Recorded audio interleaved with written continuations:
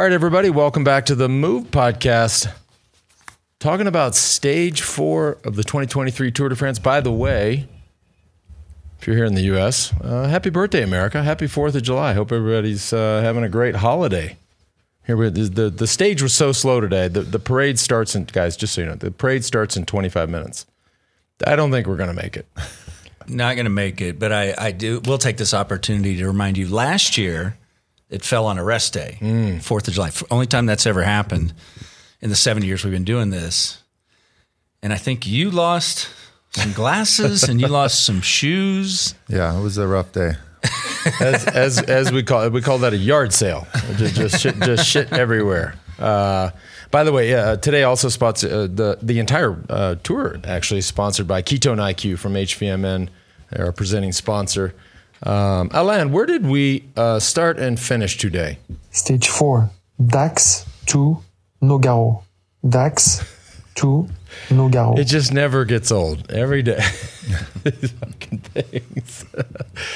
Oh, goodness. Today's show brought to you by Helix Sleep. We've been talking about this one for years. I've been sleeping in the mattress for many, many years, as has George. By the way, a custom mattress. We both went on and filled out our 2-minute sleep quiz. So we talked about our sleep, the things, our characteristics, the things we like, don't like, and boom, this thing shows up on the doorstep, fully customized mattress.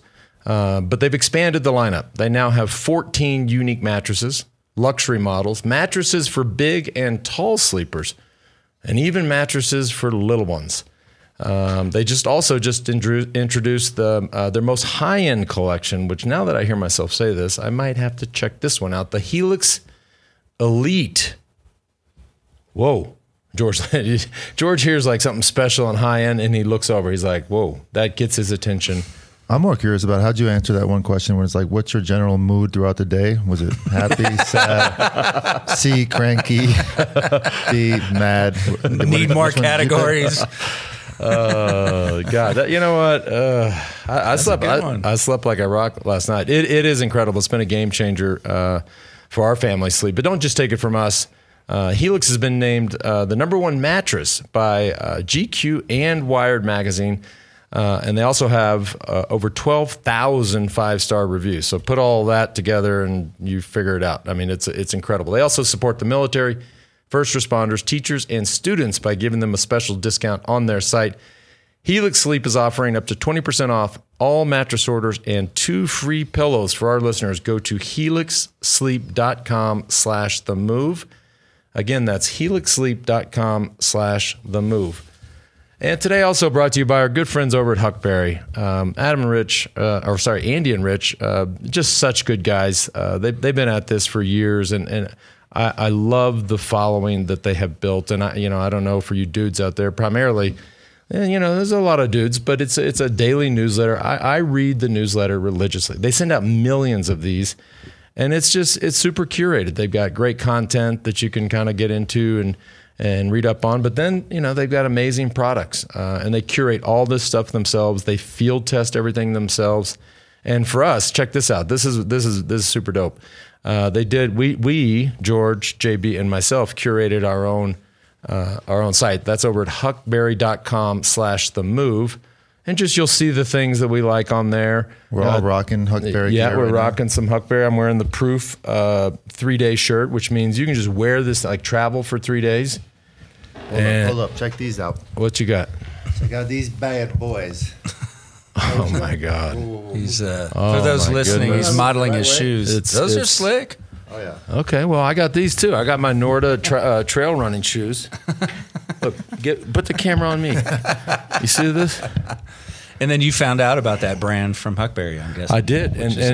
These trail runners, it's Norda, Norda, they're awesome. I mean, the running world is always there's a bunch of new brands on there. Actually, we have on shoes as well on our website there for them, huckberry.com/themove. But a bunch of cool stuff. We got pocket knife. I know you guys both got jealous because I had picked a pocket knife. I saw that pocket knife. I'm gonna order that when I get home. Every dude needs a pocket knife. Yeah. Like if it just doesn't matter, and you got to have it.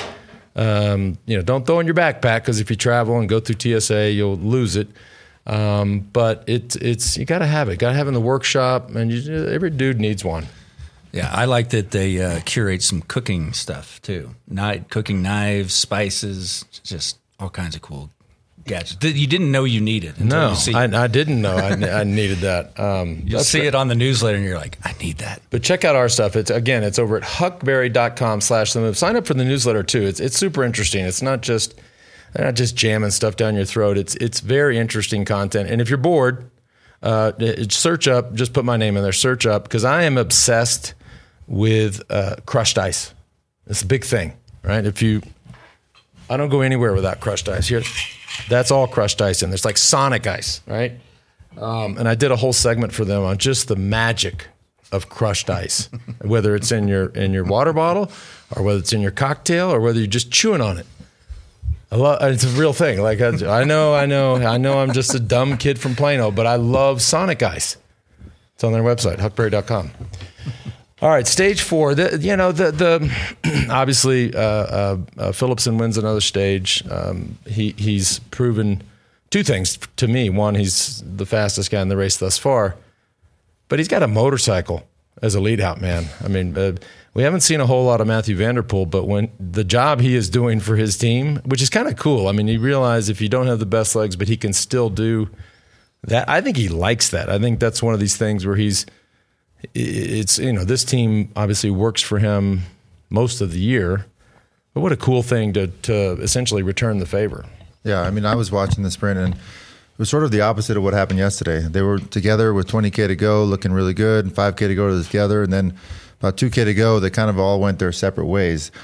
But what's unique and special about this team is the communication they have. You can see around that last corner, Vanderpool was probably in 10th, 15th position. Philipsen was behind him, a couple behind him. But you have that, these guys are so good and they know each other so well. They have that sort of sense. They can feel their teammate when they come next to him. You can see Vanderpool about 500-600 meters ago. He kind of like does a little look back and then instantly puts the elbow back, makes room to go out early on the left side while Philipsen gets on his wheel. And that was the winning move right now. Because a guy like Vanderpool goes with Philipsen on his wheel, it's almost impossible to go around them. Impossible. And they went right by Mark Cavendish, who he was looking really good. And unfortunately, he was by himself. And sprinting is a game of millimeters. If Cavendish wasn't able to directly get on that wheel, which he didn't because he got a little bit elbowed by Groenewegen, then it's all over. He's at 5th place, one place better than yesterday, but not where he wants to be, but he's still looking good in my opinion. And this is a serious question. If you're, as you laid it out, like when do you want to have, like, let's talk about seriously, like in 100-meter increments. So from 1K to go, you just have to be near the front. But at what point do you have to be starting to go? Like, is that 500 to go, 600 to go? And then at what point should a sprinter, I should know all this stuff, but I really don't. I think the listener will find this interesting, especially as they watch future sprint stages, because you can see the banners. You see where it's listed. I think it even goes down to 50-meter increments towards the finish. But at what point should a guy like Vanderpool start going, and at what point should Philipsen go? Assuming it's a flat. Right? Yeah, assuming it's all straightforward. There's just not always chaos. dependent on the wind, what's going on, how the size of the road, which today was on a race car track. Nobody was worried about the actual size of the road. They had plenty of room to move around if they had the power. But today they came around the corner. They all knew that it was a slight headwind. Those guys didn't panic. And like we mentioned before, you got Vanderpool going with 500-600 meters to go. All he's got to do is 300 to 350 meters. And then Philipsen knows for sure that he can do 200 to 250 meters with probably nobody going around him. And by the way, even though it was a headwind, the fastest person on the circuit was Dylan Groenewegen at 68 kilometers an hour. In the sprint? In the sprint. Oh. So, I mean, think about that. That's how fast these guys are going. 40 miles an hour. People always ask about what's like to crash in cycling. We saw 2 or 3 crashes there towards the end. They including were not Jakobsen. Yeah, they weren't going 40 yet, but I don't know. I probably said it on the show before. Hey, what's that like? I said, I don't know. Just get your wife to drive down the road at 40 in your bike clothes and jump out.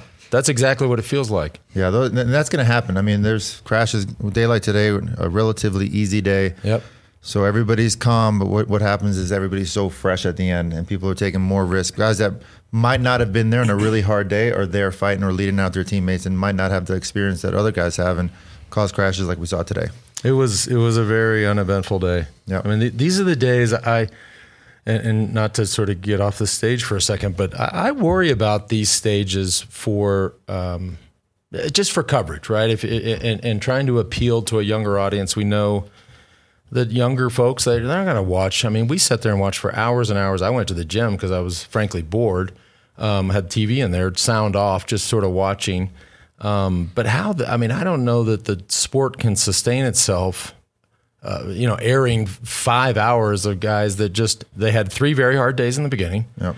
They've got the Pyrenees starting tomorrow. I think they all just collectively looked around and said, okay, that's like 30,000 feet in the first 3 days. We got the mountains tomorrow. Like, how about we just chill? Yeah. They just got to tell the stories. I mean, we saw today a lot of stories on Mark Cavendish's career, right. Which to me is exciting because I was part of a lot of those victories. And I think everybody wants to see him get that stage. And we're all, the anticipation is high. But like you said, most of the day was super boring and just, watching the castles and the landscape. Second day in a row that we also saw Caleb Ewan and Phil Bauhaus right there. So, I mean, in a field full of good sprinters, there's your top 3. Yeah. Yeah. What that just gives their team more confidence. I mean, a team like Lotto right now is seeing how Caleb is getting closer and closer. And, like I mentioned earlier, the sprinting is just a game of millimeters. And he's had a lot of second places by millimeters. And he's actually said on my buddy's podcast, Bobby J, that, millimeters will make the whole difference in the season. Think about that. Second place doesn't mean anything to these guys. And it's just a matter of millimeters. So he's a great kid. Hopefully he gets the victory coming up soon. By the way, he's racing with number 181, I noticed today. I don't know if you caught that. You always pick out that number. I know. I always wonder who's racing, who has number 181. And of course, that was the number that I had, and all the numbers after that, 182, all the way down to 189. In the 1999 Tour de France. So it's always a special. I love the number 181 because of that. But I noticed at the finish line, the photo finish, that he had 181. I think both of those guys, if I had to say right now, I think Caleb Ewan gets a stage win. And I think I don't know much about Bauhaus, but I think you'll see later in the race, guys go away or get eliminated, as we've talked about. I see both them winning stages. And hopefully Mark Cavendish. I agree. They're looking really good, all of them. One question I had for you guys, because I've never been to France, especially not during the tour. So you've never been to France? Like the country? Have not. Nope. Oh, you're like European. I've been Aren't to you like Europe. German? I am. I've been to Germany. It's not far. Okay. Hey, once I got to Germany, I was like, I don't need anything else. Yeah, I was like, these are my people. Then you haven't been to France. I mean, that's crazy. I know. It is crazy. We got to solve for that. Am I allowed to say what head of creative is trying to work up for next year? She wants us all to be in France for the Move podcast. Not during show. the tour, though, right? That's what head of creative is saying this. I don't know. I'm dropping some news on you guys, but we'll see if that works out or not. So you might actually make it to France. I know. I don't. Bolchka's back there just shaking his head, going, "Hell's no." I don't. No. This is the thing. I mean, this is our internet works. Yeah, well, the internet works. We don't have to leave. We're gonna air conditioning. We don't even need air conditioning in here. And how do you know? You haven't been to France, but it is on. Listen, on paper, it's kind of a good idea, but I think we'd get over there and go crazy. I do. We did. On a note, we did go to the beginning of the Giro, and we just couldn't even get everything loaded. We tried. Remember, that was a great story you told last night about that for another show. But my question was, since I haven't been to France, you guys have spent a lot of time there, living there, and doing the tour. Is it a requirement as a French kid that at some point in your life you have to go out in a field dressed in yellow and pretend to be a wheel? I think, yeah, maybe extra credit. The human-shaped bicycle. And that's what, look, there's only so many castles and churches and aqueducts that they can show.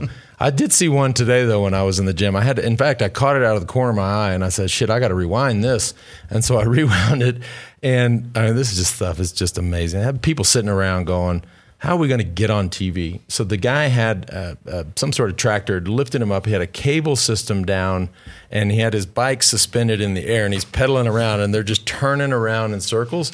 Now I thought that was something. I mean, and when I had to rewind it, and I thought, Mark up in the gym and Rose, I said, look at this is what we get, right? These days where we just got to pass the time. We can maybe work on a hall of fame of people who got on TV.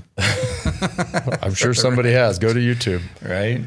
Today's show also brought to you by Element. It is that time of year, time to sweat, time to get outside, time to be an outdoor kitty. I personally, although I will add this, I'm just going to ad lib a little bit here. I have noticed, George, that I'm sweating less. Okay, have you noticed? Like my glasses stay on more. Is it because of those 5 pounds I asked you to lose allegedly in Tuscany? You shamed me into losing 5, and so I lost 10. And I feel like I'm actually sweating less. I'm still sweating a lot, more than the average person, but I'm sweating less.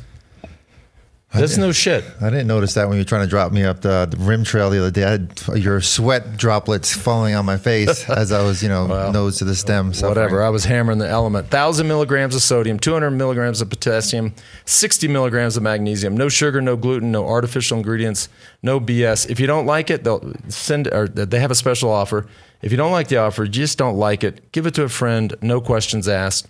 It's amazing. But the sample pack includes all the different flavors. You can figure out which one you like the most. And my personal favorite, although I've been moving around lately. I've been an orange guy. I'm sort of onto grapefruit. But and I'm coming for you, George. Everybody head on over to drinklmnt.com/themove and get your free gift with purchase. Again, that's drinklmnt.com/themove. Also today, brought to you by HVMN, another thing that we've been pretty religious about, and is the title sponsor of our tour coverage this summer. Ketone IQ is a whole nother fuel source, right? When you think about how you fuel the body and the brain, ketones are kind of a little magic formula. HVMN invented the first drinkable ketone in 2017. Its latest innovation on ketones has improved effectiveness, taste, and cost, and it delivers clean fuel that can cross the blood-brain barrier, supplying your brain and body sustained energy, mental focus, and sharpness. Special offer for our listeners. You get 30% off on your first subscription order of Ketone IQ at hvmn.com/themove. Again, hvmn.com/themove to subscribe. Last one of the day. I love talking about Roka because I get to put my titanium aviators on. Oh, look. I like them. Those might disappear like your readers did. Later today. Let me tell you something. These guys, Rob and the whole crew over there, here's the thing about Rob and everybody at Roka, don't steal my shit. Because they will send you stuff. These guys are super generous, and they're building the best product out there. And I feel like we should have Anna and Grace one of these days, because we're going to be here for a month, come up here and reenact this stupid skit they do in the airports. It's so embarrassing. What did you say? Getting punked by your own family? Yeah, your own family just punking you, man. But they have, in all seriousness, they've invented a completely new category of eyewear, whether it's on the performance side, the cool casual side, or on the reader's side, which has been a big thing for us every year that we've done this show. Remember the first year we had that race book, we printed it out, and I was like, damn, I can't read this thing, and I had to start having readers, and people started talking about punking. People started shaming me that were watching the show. That was half-size print.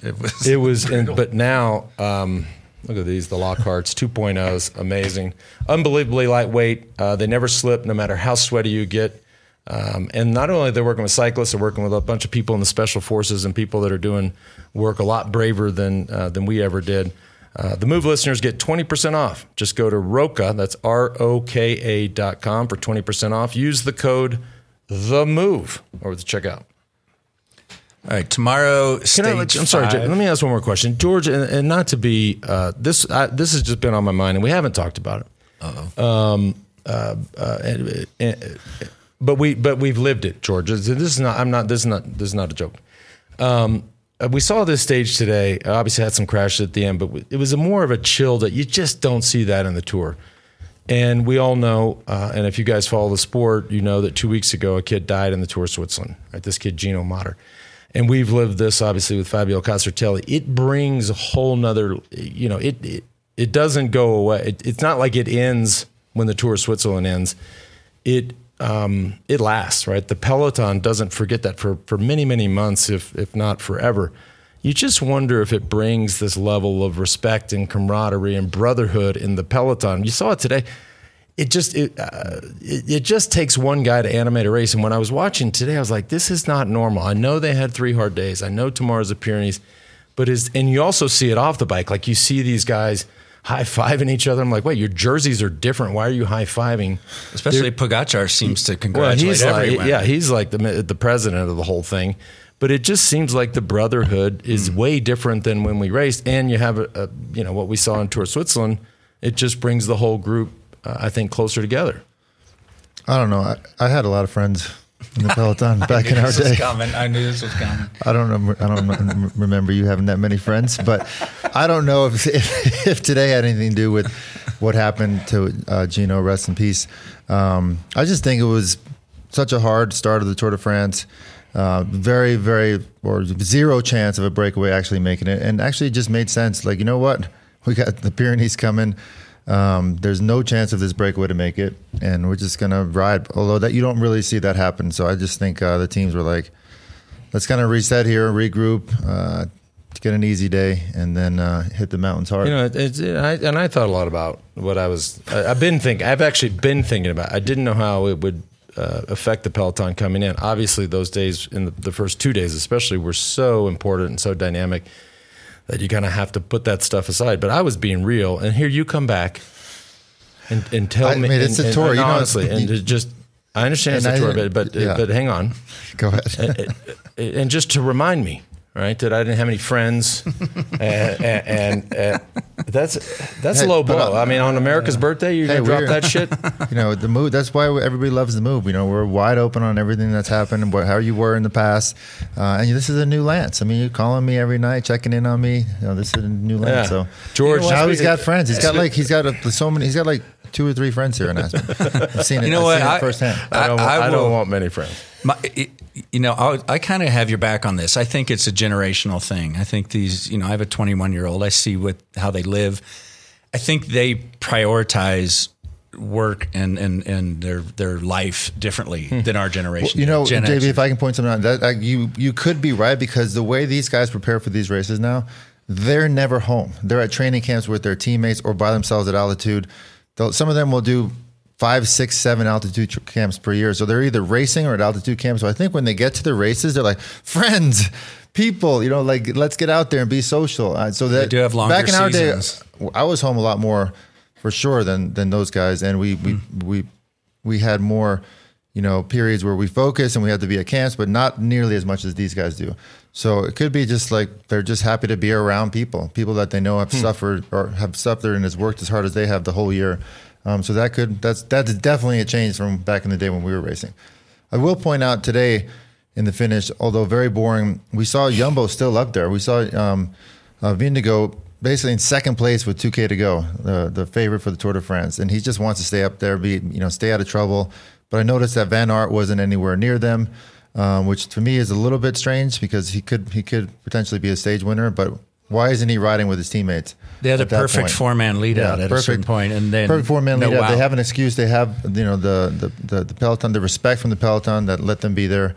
So it would have been an easy ride for Wout to follow them. I thought that was a bit strange and interesting, but Jonas is looking very strong, and for him to be up there in a sprint just to stay out of trouble indicates that his legs are really good right now. And there continues to be this talk, and I actually do think the Netflix thing didn't help anything or help. I think it might have instigated all of it. There's at least 2 of the first 3 stages there was talk about dissension in that team. I don't know that I see that, and Wout van Aert was quick to dispel the stuff after the Netflix series, but. They're clearly taking a different approach to the Tour de France. And last year they weren't the favorite. Pogacar was the favorite. They were co-leaders. Co-leaders. They were co-leaders with Roglic. They were able to hang back, so to speak, which gave Wout van Aert a much freer hand to play, and he took advantage of it. This year, it is clear what they're there for, and had they had a little bit different strategy, Wout van Aert could have potentially had 2 stage wins already. But it looks like they only care about one thing right now, which could be tough on Wout. I mean, it's not easy being such a strong guy and not being able to win with the support of the team that could have potentially given it to you just because they're focusing on Jonas. I heard we got a Joe Natoli workup today. We do. We'll save the Joe Natoli for after we talk about tomorrow. Oh, let's talk about tomorrow. Because I think you got to stick around. We have a little surprise for you, LA, and the trivia, so you could potentially win Eventum NS1. All right, so we'll take a look at tomorrow, stage 5. The thing that I find interesting is, the tour, the organizers always, they typically, right? They have, you never really do the Pyrenees that's not on a weekend, and the Alps are always on a weekend, and they use the midweek stuff for just these filler stages, or to get between the big mountain stages. I think it's interesting to do the 2 days in the Pyrenees on a Wednesday and a Thursday. We'll see how it affects the crowds. And I kind of think these Pyrenean stages are somewhat milquetoast, but it doesn't change the fact that the first 3 days were really, really hard. So, and tomorrow, what do we got? We got So not an uphill finish. Just if you're looking at the graphic like we are, Col de Soudet, I think is on the longer side. Has some steeper pitches, but not too hard. Col de Marie Blanc is a sneaky one. Don't let that number of 7.7 kilometers at 8.6% fool you. That alone is decently hard, but the first 3K are not very steep. But then you get in, look at those final 4 kilometers, 10.5, 12.2, 13.6, and 9.9%. Yeah, not only is it super steep, it is dead straight on that steep part, so you can just see exactly what's coming. There isn't any switchbacks.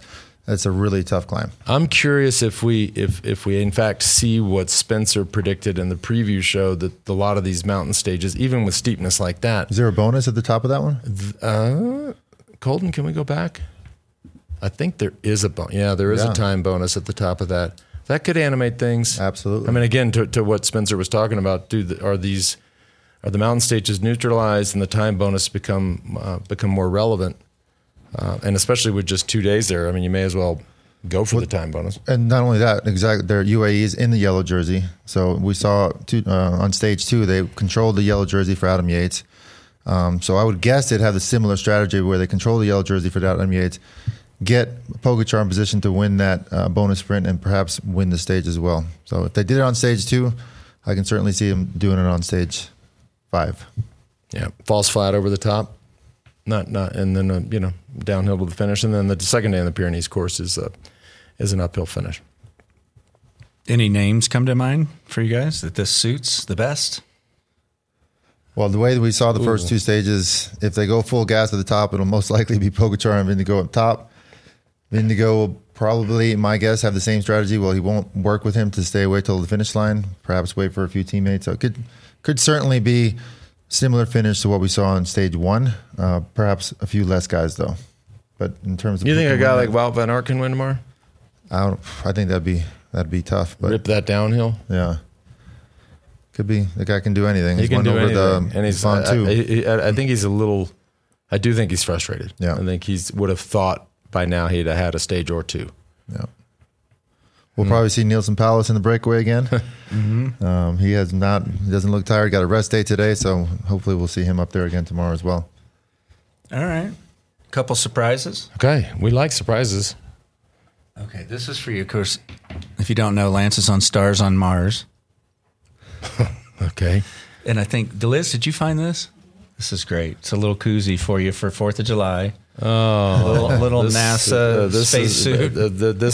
I have a little PTSD still from being over there on Mars. Look at that. I can put my AB in here. Liz, thank you so much. Put my little. Yeah, it's a perfect. Drinking an NA craft beer since actually today. 1 month today. I hadn't had a sip of nothing.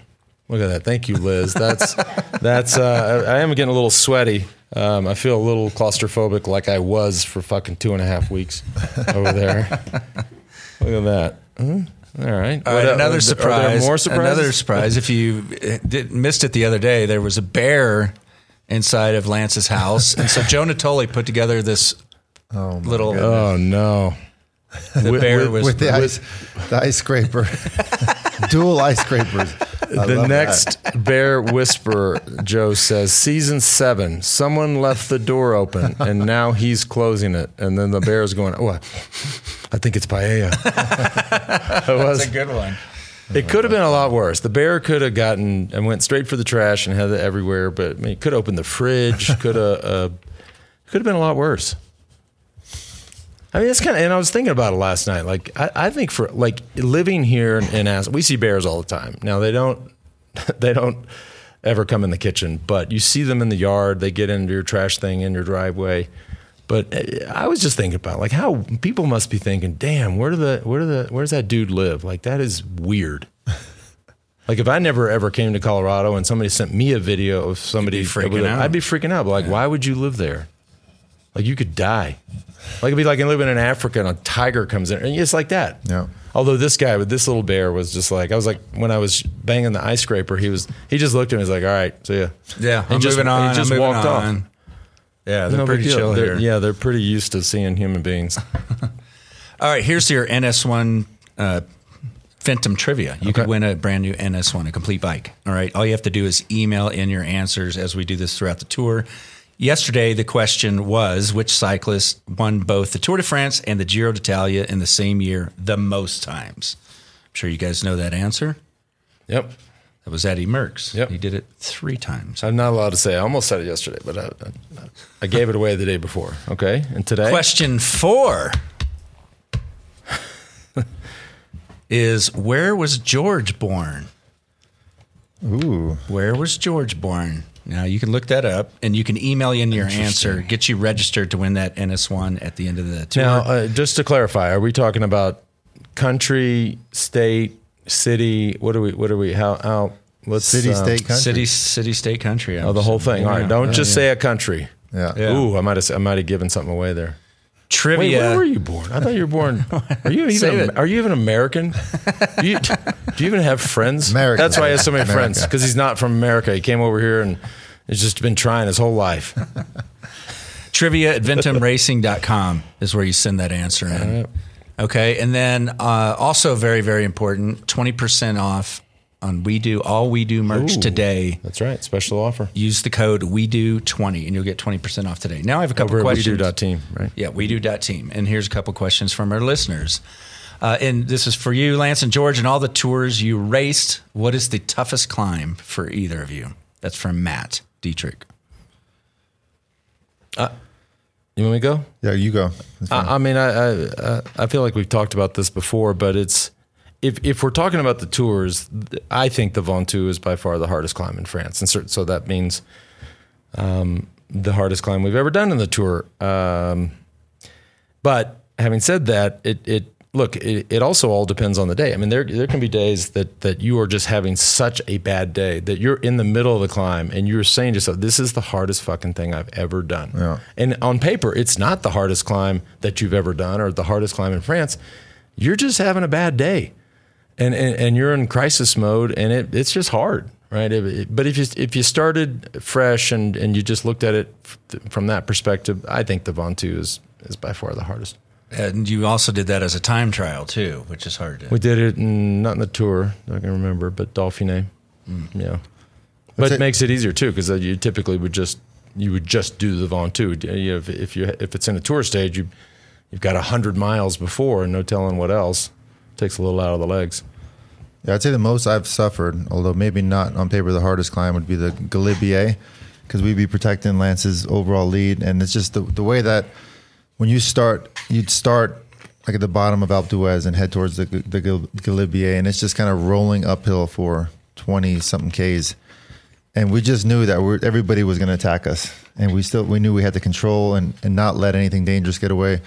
So in my position, where we had to be was the most difficult stage to control, and then make sure a breakaway wasn't getting away. You would just get attacked with momentum, and then straight up these hills, and then you knew you still had to get to the top of the Galibier. So that's the most I've ever suffered, was controlling Lance's lead on starting on the Galibier. Oof. Oof.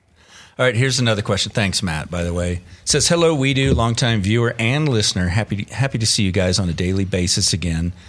I wonder the answer of my question, but more, I want to see Lance try to pronounce my surname.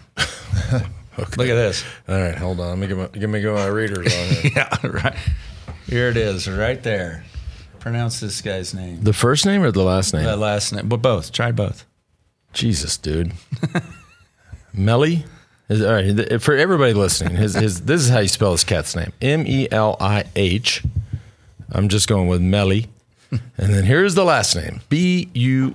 By the way, the U's have like these dots on top, so I don't know what the fuck that does to how you're supposed to change the way you say it. But just every U I say, nope, not every U, because two of the U's don't have the dots. Where is this guy from? Anyhow, Buyuhutccu. Here we go. All right, Melly. If I was, what's up, Holmes? Melly Buyuk. No, you. To coup. This is we've had all kinds of questions and weird stuff. That is nobody's ever that and this guy needs to send like a voice memo of how he says his name. Speaking of that, what was that girl? Remember the great girl that would always send us pronunciations. The Slovenian. What was her name? I thought you were going to say that. How you doing? That used to write. Yeah, she's a beautiful girl. George was always talking about that, but God, what's her name? But anyways, if you're listening, just oh wait, not allowed to say that anymore. I got an email today. That's a new one. You're not allowed to say, is that honey. It's a daily update on Nessa. Nusa, if you're listening, we miss you. Come.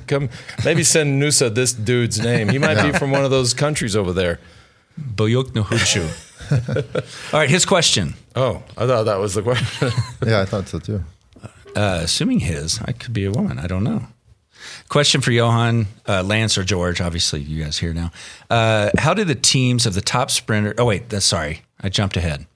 I think recent superstars of cycling are not as long-lasting as previous generation stars or any other sports stars, like Sagan or Bernal, who disappear in a couple of years, whereas we still talk about Cavendish.